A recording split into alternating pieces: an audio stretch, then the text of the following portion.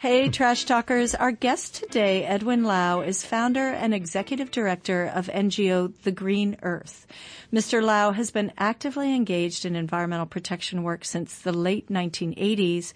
He initiated the first waste paper recycling program in schools and introduced the first set of 3-color waste recycling bins in a public housing estate in Hong Kong. In 2009, Mr. Lau was awarded the Medal of Honor by the Hong Kong SAR government in recognition of his long-term contribution to the cause of environmental protection and education. So, Edwin, it's a pleasure to finally have you on the show. Yeah, very pleased to be here in RTHK to chat with you, Marcy. Yeah, we met several times in different occasions. In different occasions, yeah. But you're a hard man to reach sometime. You're busy, right? Yes. And you recently wrote an article titled, "To Fight Plastic Bottle Waste, Hong Kong Needs a Strong Producer Responsibility Scheme," in the SCMP. And in it, you said when you were younger that Hong Kong used to have a 20-cent deposit scheme. What happened to it? Oh, yeah. That is, I recall when I was a kid studying primary 3 or primary 5. That is at least half a century ago.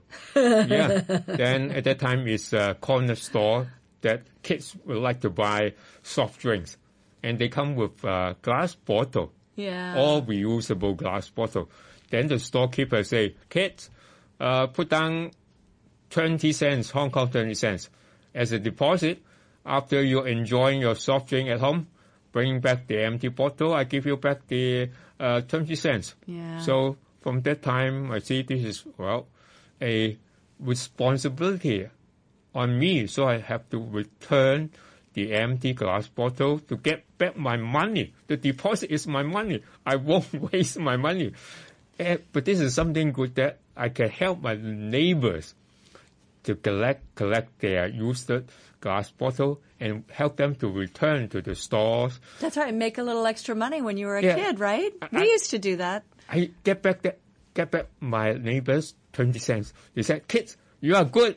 I give you 10 cents as your tip, service free. So I earned my first bucket of gold from that young age. I know.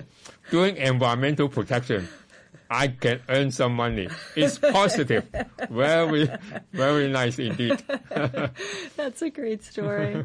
And that's totally true. And now in this world of, it's much more complicated now, right? Yeah. So now in the article, you talk about producer responsibility and that the producers should act as the doer and the governments act as a checker. Yes. And so they should be responsible for the waste, maybe the way they were back in the deposit scheme days. I don't know. At that time now the producers have to do their own work and set up the system to make sure they will attract their bottles back to their plant to have it clean, sterilized, and then refill with their product.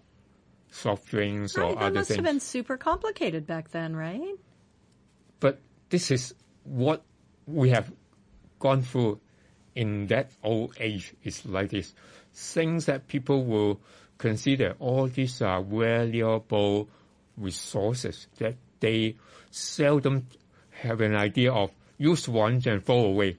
At that time, never thought of this kind of linear mode of operation. No.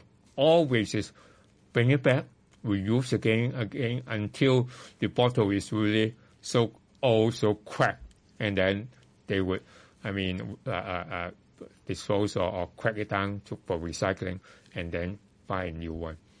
The mindset is very different at that time as compared to today's.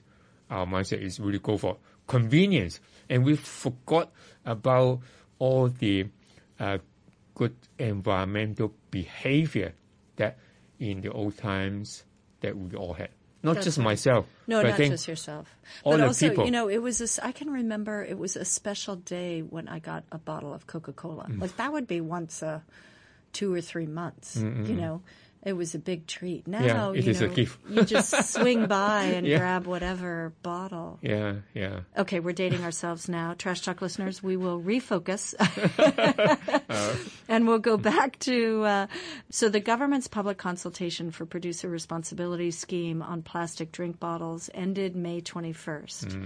Did you submit a recommendation? Certainly. I submit my suggestions to the government. And was it to go back to glass bottles in? No. No need to go back to glass bottle, but really put a meaningful deposit as a financial incentive to drive the publics to return all the empty containers, not just bottle. For drink containers, there are PET plastic bottles and there are Tetra Pak and other types of pack format. So it's for all types of pack format should be regulated and get the highest recovery rates. Right, and that's an important point because in this specific request from the government, it's only plastic bottles. Yeah, they focus on plastic bottle only. Yeah, and your argument is, well, if we just do it with plastic bottles, then what would happen? Then the producers and importers will see that there's a loophole in the legislation. So regulated packaging is the plastic bottle.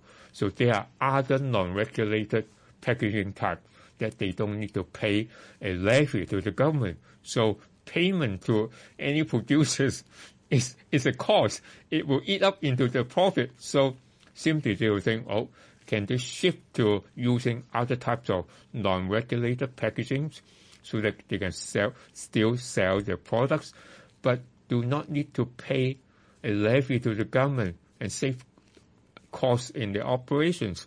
So this is my worry. If the government only focus on regulating the plastic bottle, then the shifting to other types of container maybe happen, and it is a disaster. Yeah, that's a really good point. But I still don't understand the argument for the high deposit scheme. Like, if you had a medium-sized deposit, wouldn't there be a collection system that would be enough to send it for recycling? Or you feel like it still needs to have like a dollar, or I don't know what the number. No, the deposit to attract the used containers or bottle going back to the producers or going back to a recycling plant, financial incentive is only one of the tools that helps to drive the return. But you should also have a convenient network of collection. Say, for example, in residential buildings, in MTR station, public transport, big interchange, and the convenience stores, supermarkets. All these will be the very convenient locations to set up a very convenient network for the public to return the bottle. Now, for low incentive, I consider it will only drive certain group of people to return the bottle. Say maybe cleaners, scavengers, so some old people who may need to having a little bit of extra money for their living. But for middle class or above middle class, if it is just 10 cents or 20 cents, it will not trigger them to take extra steps for taking the trouble, the time to return the empty bottle to some designated locations. So having a higher deposit level would drive the entire society, all walks of life, to take the actions to return an empty container if they have purchased a bottled drink. And that way young kids can make money again, just like you did. Certainly. By being environmental. That will create some other job opportunities for young kids, for, cleaners, scavengers, that they will see if someone just don't care about the empty bottle, put it somewhere in the sports ground, in the staircases, and they just pick up and redeem the deposit. And I think this is the way that we should really go for a very convenient collection network, and then a higher deposit. Because we also look at successful cases in many Western countries, such as in Germany, Norway, Sweden, and some states in the U.S. They all have deposit system. There are over 40 countries, 40 economies around the world. They have this system. And the average recovery rate is over 70%. Whereas Germany, Norway, they achieve over 90% of recovery rate. So they are all having even more than $1 Hong Kong dollar. They are, if convert to Hong Kong dollar, is $2.50. Oh, ouchie. Yeah. Yeah, that's in a lot. Germany. This is for the different living standard. And today's Hong Kong living standard is way above half a century ago. And when I was a kid at that time, I also need to pay 20 Hong Kong cents at the deposit. No way.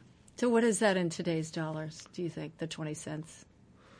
I don't know. I don't know. Yeah. But let's call it $1. But at least it won't be below that level where the government is suggesting in the public consultation for 10 cents.